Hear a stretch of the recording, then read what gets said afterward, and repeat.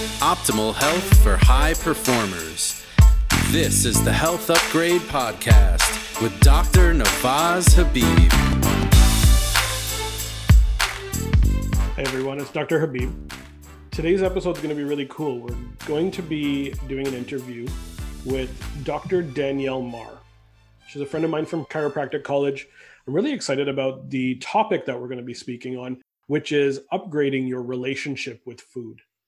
And as many people deal with, we have this emotional connection to food. And I really think this topic is going to be relevant to a lot of people, whether it's overeating or undereating, whether it's overeating specifically when it comes to weight and obesity and challenges from that perspective.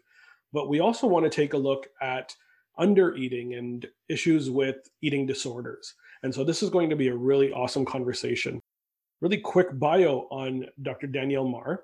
Dr. Marr grew up as an athlete in southwestern Ontario in Canada, where I am as well, where a healthy diet and exercise were always a part of her life. She trained as a doctor of chiropractic and thought that putting her certifications in personal training and sports nutrition together would really help maximize care for her patients.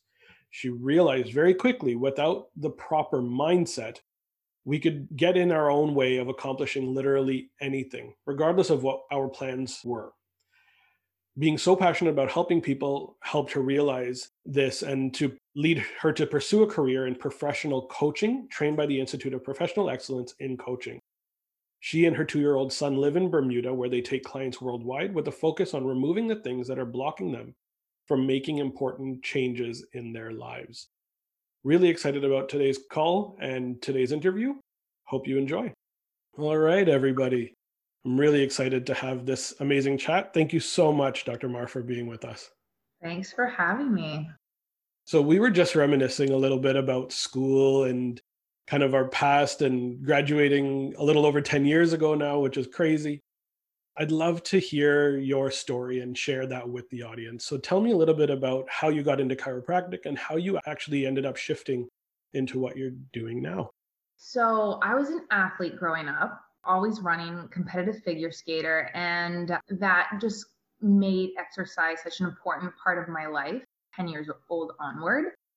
Naturally, I knew as well, not too long after that, I started knowing that nutrition was important. And I'm like 12 years old and like bringing carrots to the movie theater because I just wanted to be the best athlete I could be. So I transitioned to running and I was always competing in something. So I thought what felt natural to me was, kinesiology, exercise science. And I thought, how can I help people? Because I really want to help people. And I thought, well, is sports medicine the way? I'm like, I'm not sure. I want to be more hands-on and a little bit more proactive. So that's how I got my mindset on chiro. And obviously, that was an 8-year process. So got into that, opened my own practice in Canada, and then moved away into Bermuda, where I've been for 7 years. But I even knew very early on in the process, I switched from running, and actually I did Boston Marathon, Chicago Marathon, New York Marathon. I switched into, and I did half Ironman.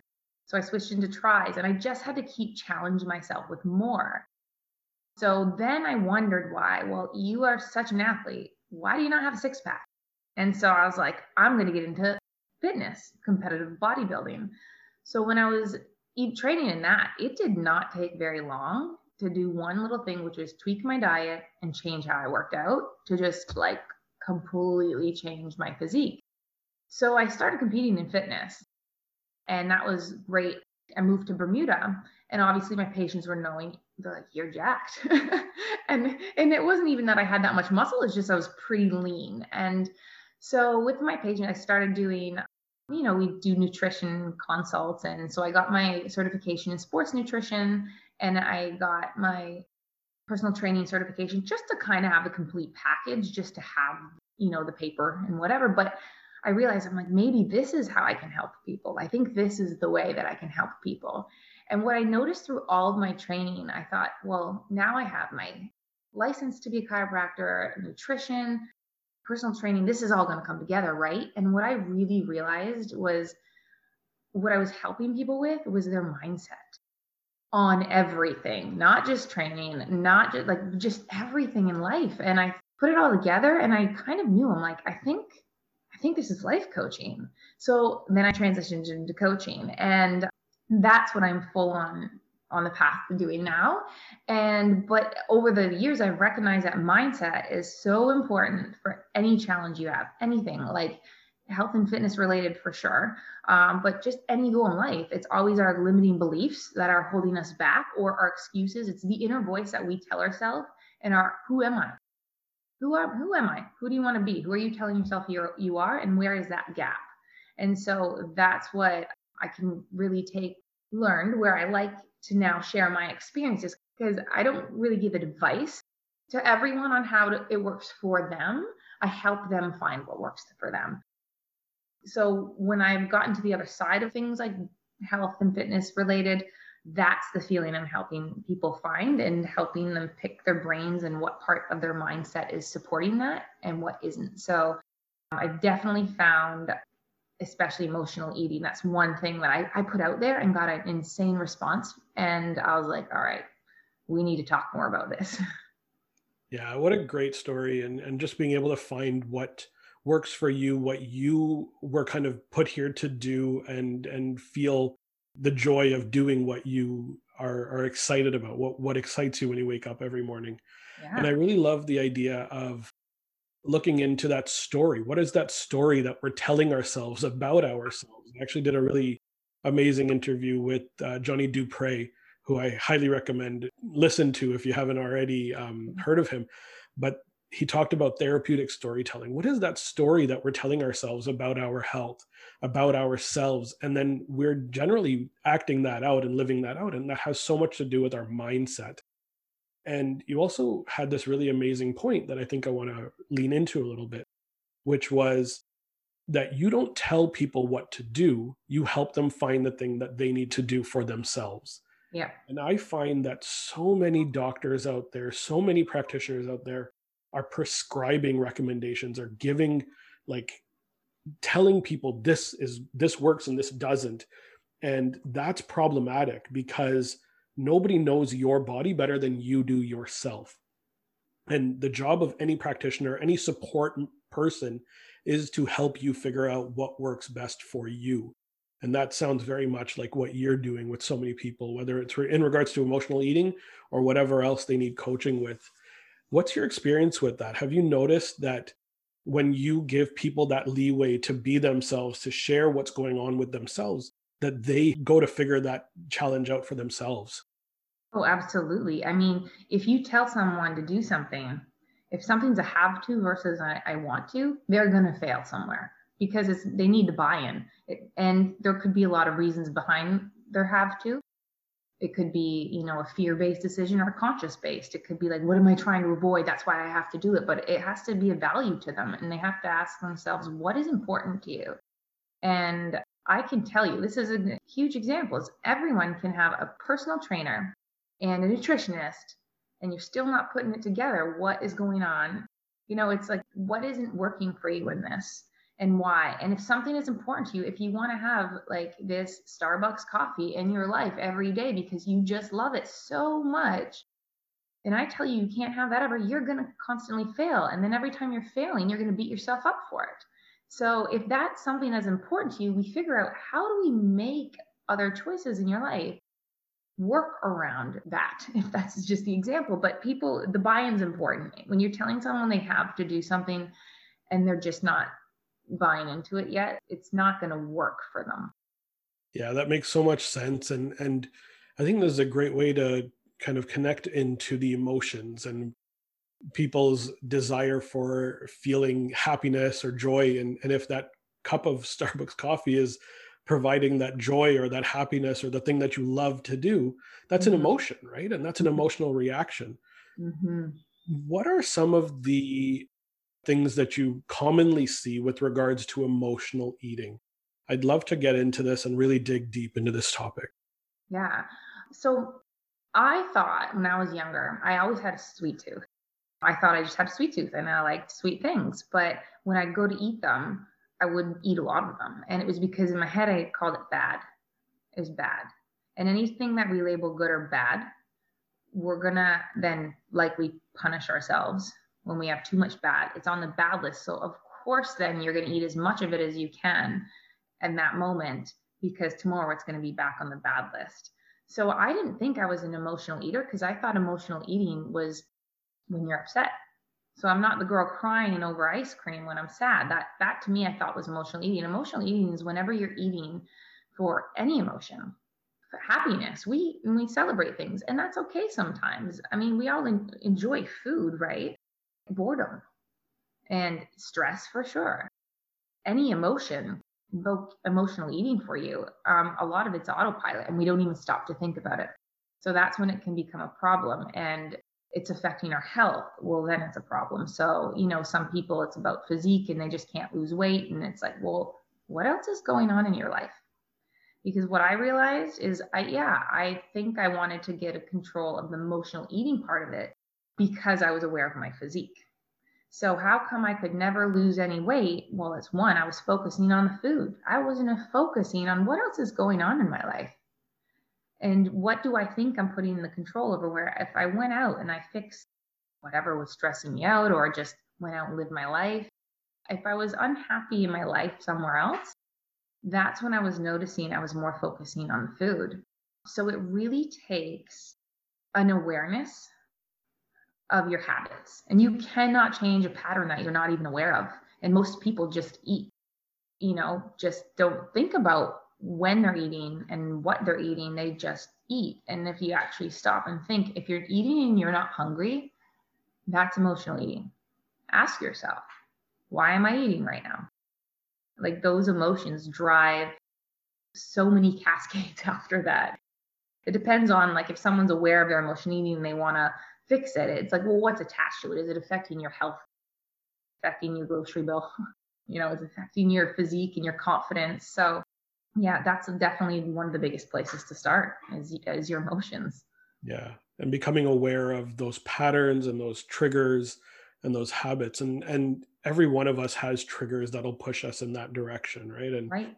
And those that are able to overcome this are the ones that spend some time and some effort to become aware of those triggers and become aware of the patterns. And the patterns are really the key here, and understanding what it is that's triggering that emotional response. And so this is where I'd love to kind of dig in a little bit more, is what are some really common patterns that you tend to see, or some common triggers? You mentioned a few: stress, challenges with regards to just overall inability to manage emotions, or just lack of awareness. What are some of the more common things that you've seen within practice? Definitely a big one is telling ourselves who we are. Who are you? I am. I've always been the person that does this.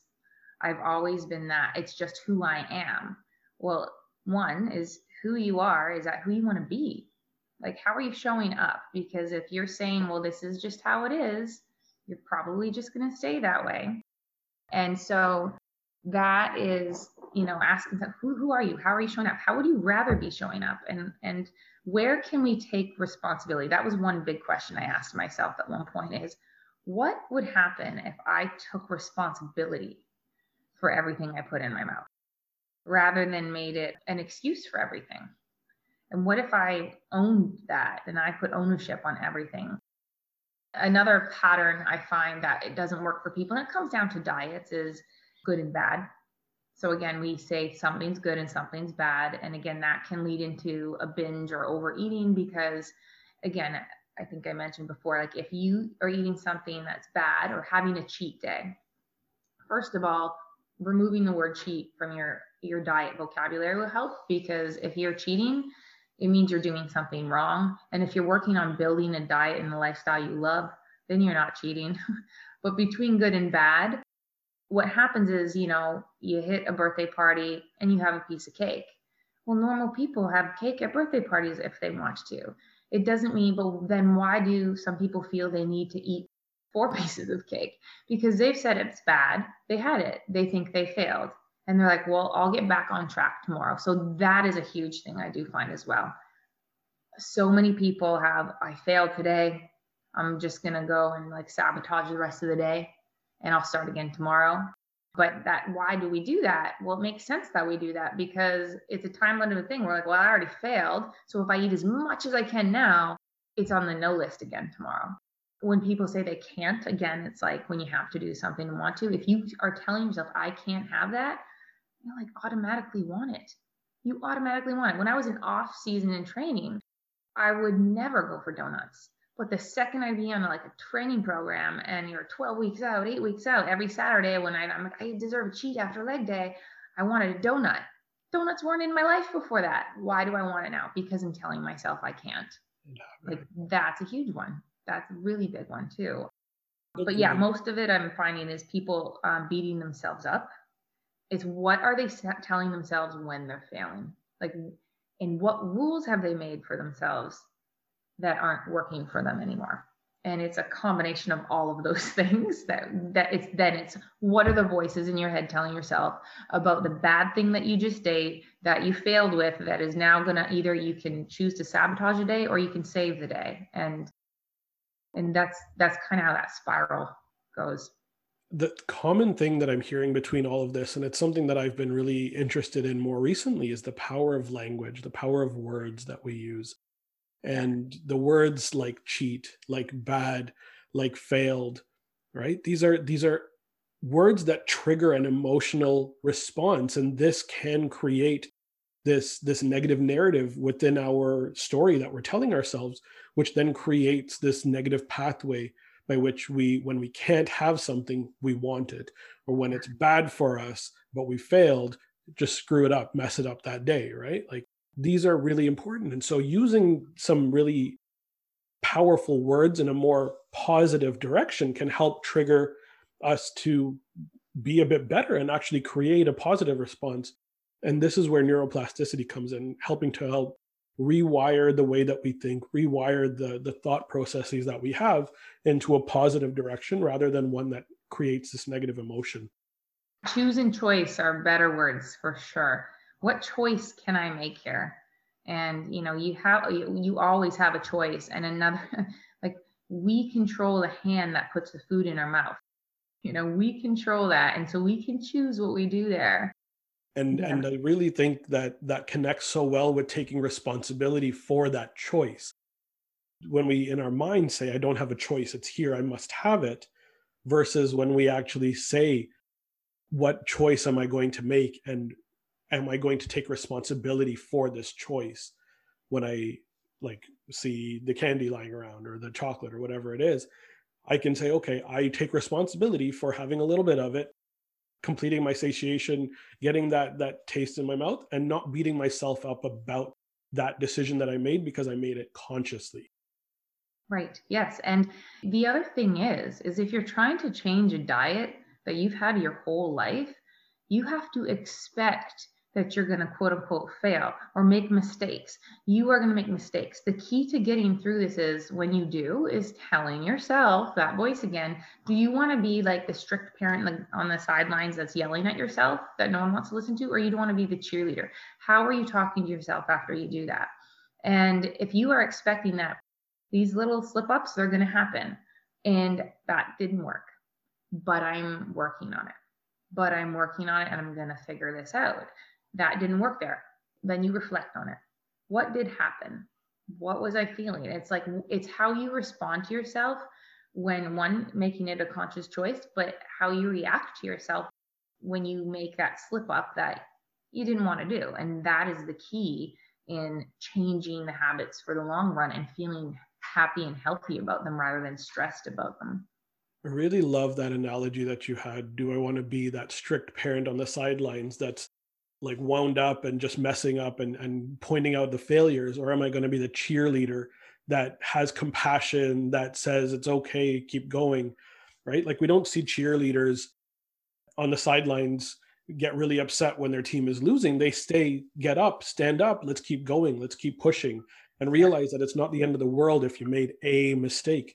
Move on, do something better. Realize that whatever happened didn't work for you and you need to create a new pathway. And that, I love how that connects so well to that positive behavioral change and understanding that it's about compounding in small little steps rather than expecting it all to change in one quick shot. Yeah. What I found help with that on that note, which is interesting, the small changes Well, I said there's something about eating in stages where when we were in our teens and stuff, we learned what calories were. Like, ooh, now we got to eat on calories. Well, then when I got more into fitness, everyone was talking more about macros, carbs, fats, proteins. It's all about that. And then when you move on and it's like, what came next after that? The joke is we hit our mid-30s, we're like, how does that digest? How does that make me feel? And I kind of forget where I was going with that thought, but that is actually the biggest secret was in how I very slowly transitioned. I allowed myself to make mistakes, but you then learn more about how your food feels. If I would eat like a bag of Skittles when I was studying back in Cairo College, and I would sit there with another colleague of ours and eat licorice, Twizzles, and stuff that now we know destroy our lives. I look at that now and I'm like, I can't believe I ate chemicals. But if you tell someone who loves Skittles that those are chemicals, what are you eating? They're not going to just drop it right away. It's a learning process that you have to learn to take steps slowly. You might move backwards a bit, you might be forwards. And as you see what works for you and what doesn't, and how you feel, then you attach it to like, how am I nourishing my body? What am I giving myself that's building me up and helping me and feel good? And when you realize and you make the connection that, wow, I feel good, I'm not bloated, and you learn those patterns, they eventually stick. So for me, the process was probably about a good 4 or 5 years. Then it goes back to the key of knowing I'm not there yet, but I'm still working on it. Yeah. And so you can get there. You just have to give yourself grace that it's going to take time. You're going to mix up, but it's a process. Yeah, the journey idea rather than the destination idea, that you're on a journey, you're trying to create a plan that works for you. And what's really interesting is for a lot of people, and for the vast majority of people, what worked for you in your teens won't work for you in your 30s and your 50s and your 80s. It changes. We change. Biochemically, we change. Emotionally, we change. Life situation and environmentally, things change. And so when change occurs, we need to be able to be resilient and strong and kind of follow how those changes occur. And so our biochemical needs will change as we age, as we grow. I really like this idea of being able to understand that it is that journey, it is a process. And if you beat yourself up at every time something doesn't work, you're creating a negative emotional response, and you're saying, well, that diet didn't work for me. Yep. Well, it was that pattern that didn't work for you. It was that, right. And you beat yourself up so badly on that journey that it caused you to think that this didn't work. But I guarantee if there was a different emotional pattern, there's a very real chance whatever you thought was going to work was likely going to work. Mm-hmm. Yeah. And well, that's what we start with some of my clients. We don't change your diet at all. We say, you're going to eat what you're going to eat for 2 weeks, and you're going to watch when you eat. Am I hungry? And when are you eating when you're not hungry? And let's just observe that. And that's it. And that's so, because that's why people want to see the pounds off immediately right away. But if we need, we can modify the diet and still include everything you want in it and still lose weight if we're, doing it in the right process. But I always know, I tell everyone, the best way to guarantee that you're never going to fix this is if you quit every time. Yeah. So if you keep quitting, and actually every diet there is too, because if we look at this from diet, like I've taught, we're looking for what diet plan or lifestyle works for you. If that's keto for some people, that's keto. That's great. It's not about the diet. It's how you feel about the food that you're eating, and that you feel fulfilled and satisfied. And eventually when you do, and you're able to build this diet that works for you, you're not thinking about it all the time. So then you don't have emotions towards your meals and your food anymore. Yeah, and those emotions aren't driving those decisions then, right? Yeah.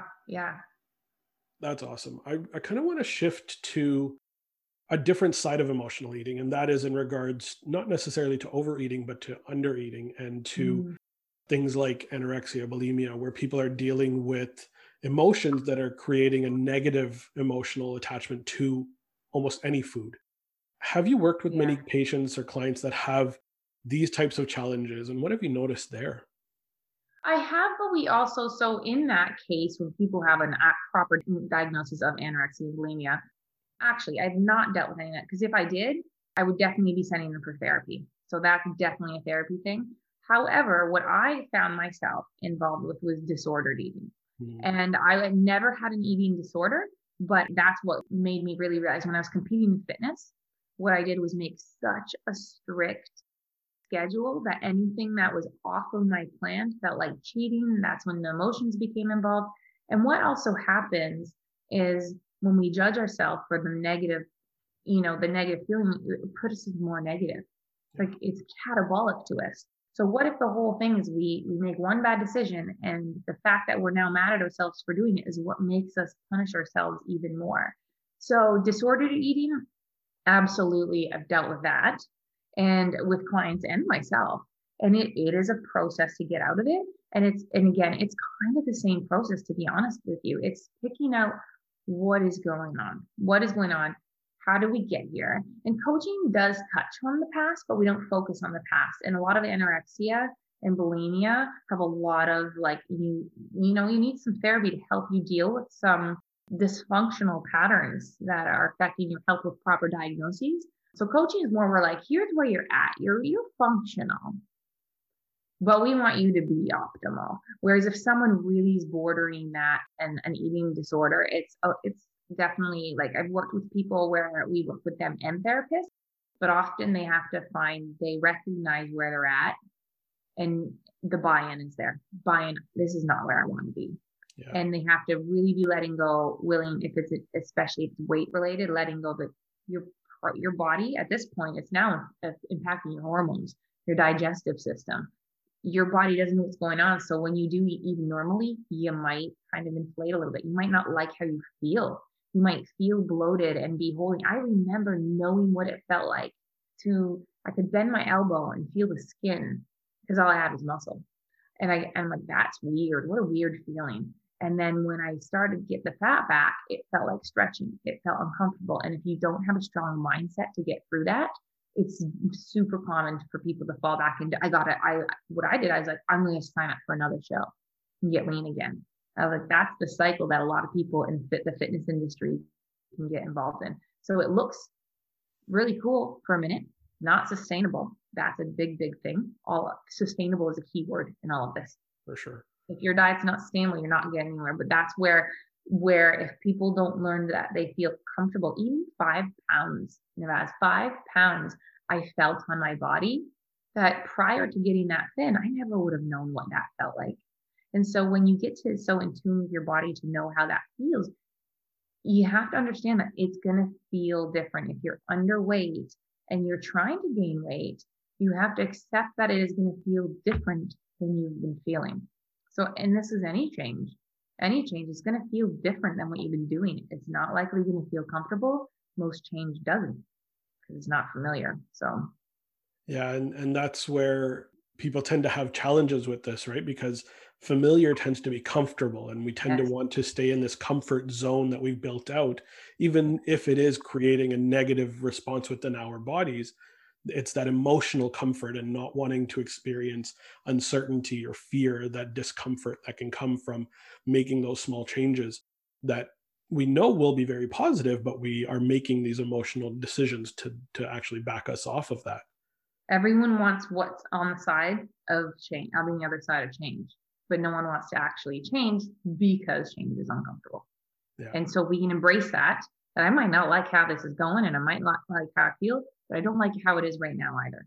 I've always said this and we all know this, but if things don't change, then they stay the same. So you have to embrace change, and we don't like it. It's not comfortable, but everyone wants what's on the other side of change. They don't want to do the work to put it in. I love that line. It's so simple and yet so complex when you really dig into it, right? Oh, yeah. If things don't change, then they stay the same. Yeah. The simplicity behind that. That's amazing. Yeah. One of my favorite movies of all time, both from it being a Christopher Nolan movie, which is amazing, and for the idea behind it, is Inception. And the idea that when we can help drive positive change within somebody, the buy-in is what they need, and they need to think that it was their idea to actually start making those changes. this is something that I like to focus on when it comes to helping people make those changes. And I think this is something that you likely do with a lot of your patients, is helping them understand what they're actually experiencing and where the discomfort is and what story they're telling themselves about that discomfort as they go through this change. Let's talk a little bit about what are those initial thoughts? What are those initial ways to take those first steps to create awareness, to actually observe what's going on and to realize where these triggers might actually be coming from? Hmm. Well, one of the things that most people like everyone has to understand is the emotions that come with it are normal. Like if they feel like they're not abnormal, they're going to judge themselves for it. And any emotion that they're having around whatever, whether it's overeating or undereating, whatever, it's normal for whatever is deep inside of them. And that's what it starts with. The first step with people that we try to figure out what's going on. We explore the emotion if they know what that is, but some people can't just say, this is how I am and I don't know why, nothing works for me. So what do we do? And that's where I start with. The first thing that people can do for a week or two is I say, I don't want you to change a lot. I want you to be aware, but I want you to see if, like, when are you eating? Are you hungry? And we can't explore a pattern. We can't dig into it if we don't know what's going on. So we need to see it. The biggest thing for all changes is awareness. And even with patients in chiropractic, like if you can't change a movement pattern, you're not even aware you're doing. So the awareness is the number one thing. And I always find a really good way to not put stress on people is to say for 2 weeks, eat whatever you normally eat, and write it down and just observe it. We're not judging it. Because if you give it a judgment, they're going to then start the process in your brain of how that talk that you've been doing isn't working. We're going to change that part. But the first thing we have to do is what's going on here? And when you just write it out and look it out, you have the awareness of that might not be helping me. It might not be serving me. It's not good or bad, but is it serving me? That's changing that too. That's okay. That's what you're doing. But is it serving me anymore? And then we look at that and we say, okay, well, where can we make tweaks that you feel are doable, that you feel comfortable with? Because if you don't like what you're doing, it's not sustainable. And so it is a process, and it is recognizing that this isn't a diet plan saying you're going to change everything and you're going to lose X amount of pounds in X amount of weeks or months or whatever. If you're trying to change your lifestyle for the better, it's a slow approach. And it's finding where, I let it be up to the client on what do you want to add? Because the coaching side of things, that's to help me. What do you want to add? And what do you think you should remove? And then we check in. What's working there? What's not working there? Why were you so quick to give up on your goals? Because that's the other thing too. And that's where we find people's values. So often when people are giving up or they're feeling guilty, it's because you just have to listen to what they're saying, which is they know why they're not doing it, but they can't really connect the two things. And it's just a misalignment of values. And that's where we find out, okay, what worked? What did you say you were going to do and that you didn't do? And it's just a slower process. So the first thing I find helps is just writing it down. What are my eating habits? Because we can't change that if you're not aware of it. Then look at it and just be aware. How is it working for you? Like so far, what do you think you can change? And then I do the consulting side sometimes if I ask permission.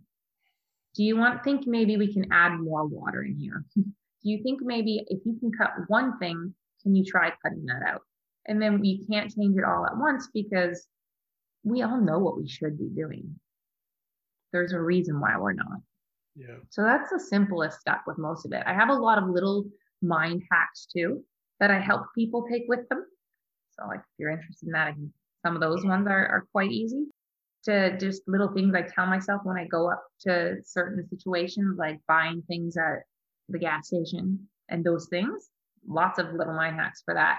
But when we're really looking at changing the process, it really starts as simple as just creating the awareness and then figuring out what are my habits? What am I doing? Who's doing that? Me. I'm responsible for that. That's the big thing. We'll get into those mind hacks in a moment. I think that's awesome. There's a lot to unpack here, and I'd love to chat a little bit about this. You mentioned judgment and not allowing judgment to come into play when we're making these changes, and essentially, like, most importantly, when we are creating that initial observation of what are we normally doing, what are those first couple of weeks looking like, not judging it, just becoming aware of it. And oftentimes we tell ourselves, or we tell a story that somebody else is judging us, that it's us against the world, or it's us against something, where in reality it's really us against ourselves. The real source of that judgment tends to be our own thoughts and our own negative emotions in regards to what we're doing, and knowing, oh my goodness, I shouldn't have eaten that, I feel terrible about this, and we're creating this negative judgment pattern, but we're stating that it was somebody else that told us, or somebody else that's creating judgment and passing blame. And I think that's where responsibility and taking responsibility can do a lot of positive, a lot of good for people. Yeah. When we judge ourselves, we are our worst enemies often, right? But then we feel guilty because we're doing something we think we should have done. And I'm sure you've heard people should all over themselves, but should is could with shame. And so what value are you not in line with if you're judging yourself? I mean, that question is not something people think about when they're working on a diet plan. What value am I not honoring here? The approach is very different. No question. I really like that. Should is linked to shame. Wow. Should is could plus shame. Wow. Really good. I like that. Okay, let's get into some of those mind hacks, because I think people are really excited about what can I say to myself? What are the questions I can ask myself to make sure that we make smart decisions that will actually serve us in a better way. And I like the idea of understanding that, is this serving me or not, doesn't create an emotional response. So that's a great way to ask yourself a question: is this serving me or not? And not creating an emotional attachment there. So just as a quick little side note, but let's get into some of those awesome hacks. Well, in that note too, is it served me or not? It has served you to a point, or at one point. Does it need to serve you from here going forward? No. So that's why there's no judgment needed. The other thing is, so one thing that we can do too is also rules. Which you can look at the rules that we've written. So how many times were you told when you're younger, finish everything on your plate, right? And then the other things, so how did that work for you then? Maybe it made you eat your vegetables, but how is it serving you now? What's on your plate? Maybe you don't want to eat it all in one go. So rewriting rules, write down all the rules. That's a big one. Write down all the rules that you're eating, like what you say is bad, like anything where you have a rule around food, write it down and challenge it. Is it still serving me? Is yes or no? And if not, how can I rewrite this? Do I get rid of it completely, or can I rewrite it so I am more successful more often? But one of my favorite hacks, I have a couple of them, and some of them are really just ways of thinking about it. What I realized while competing in fitness was that if I wanted an Oreo, this is my Oreo cookie hack, and it just makes me stop and think, how badly do you want this?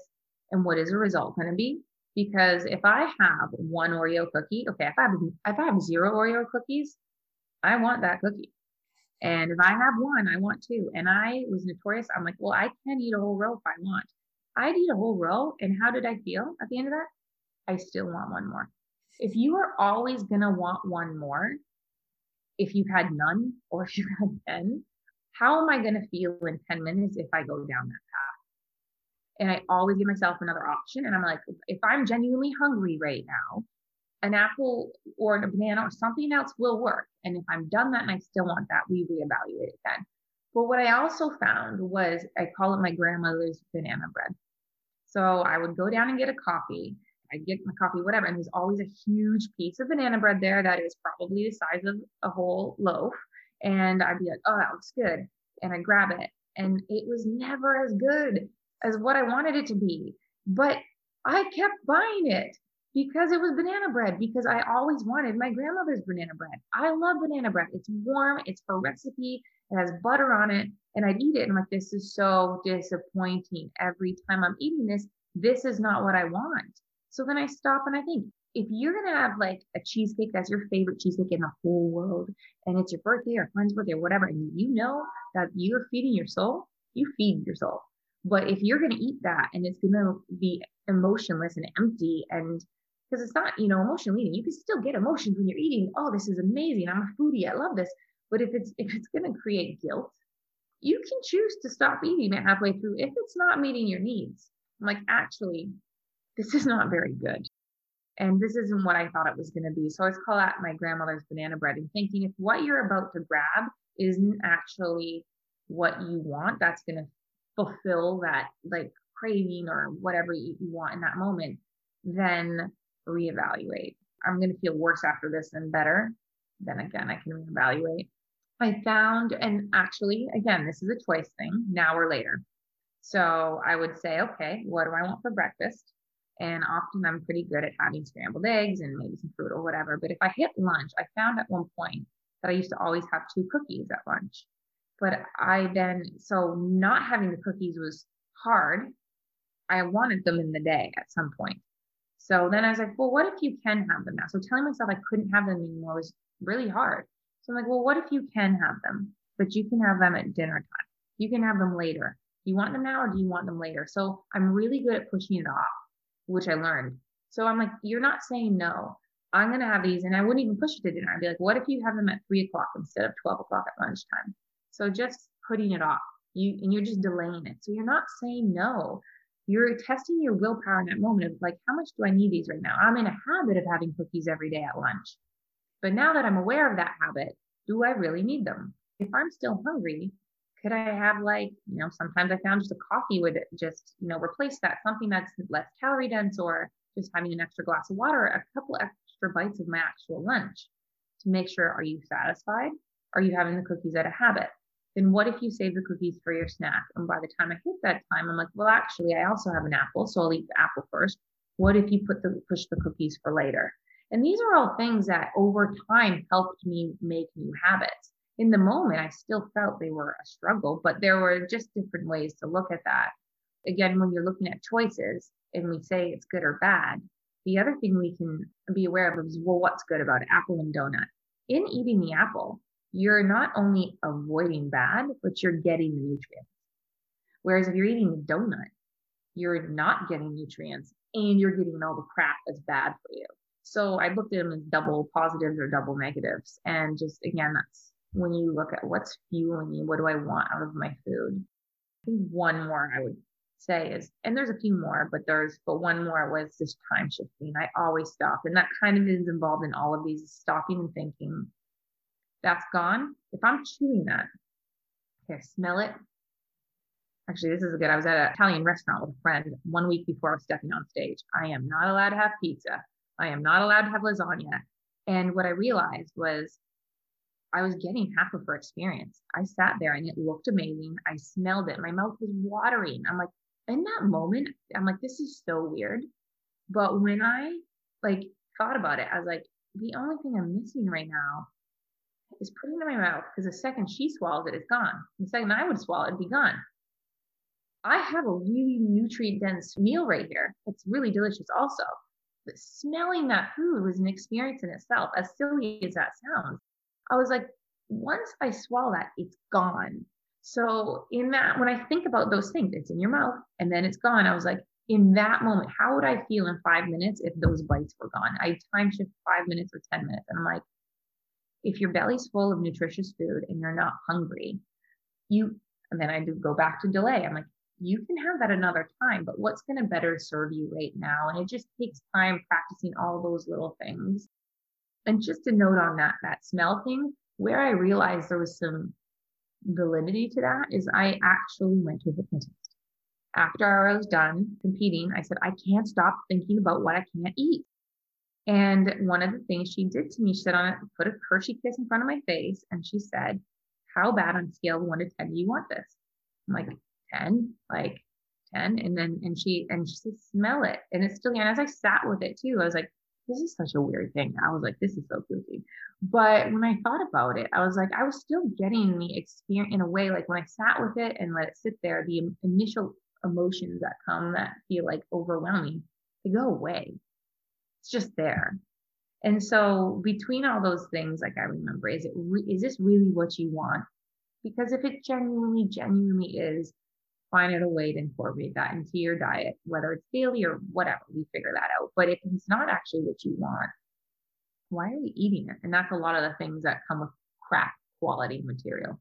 Like it's like the Skittles and the junk and the things that we're getting nothing out of that are definitely making us less healthy and not actually serving us in any way. I love that. I love all of these hacks. They're so wonderful. I know so many people are going to grab so much value from this. I hope so. And I think really at the end of the day, the key thing here to remember with all of the hacks, with all of the recommendations, with all of the choices that we have is to do exactly that, to give yourself a choice and to not judge yourself for the choice and to be compassionate with yourself, but to pause. That pause and to just stop for a moment and say, is this serving me? Or to do like, can I do it now or later? What are those things that I can do? But taking that pause is the most important piece of this. And you can't take that pause without awareness. Yeah.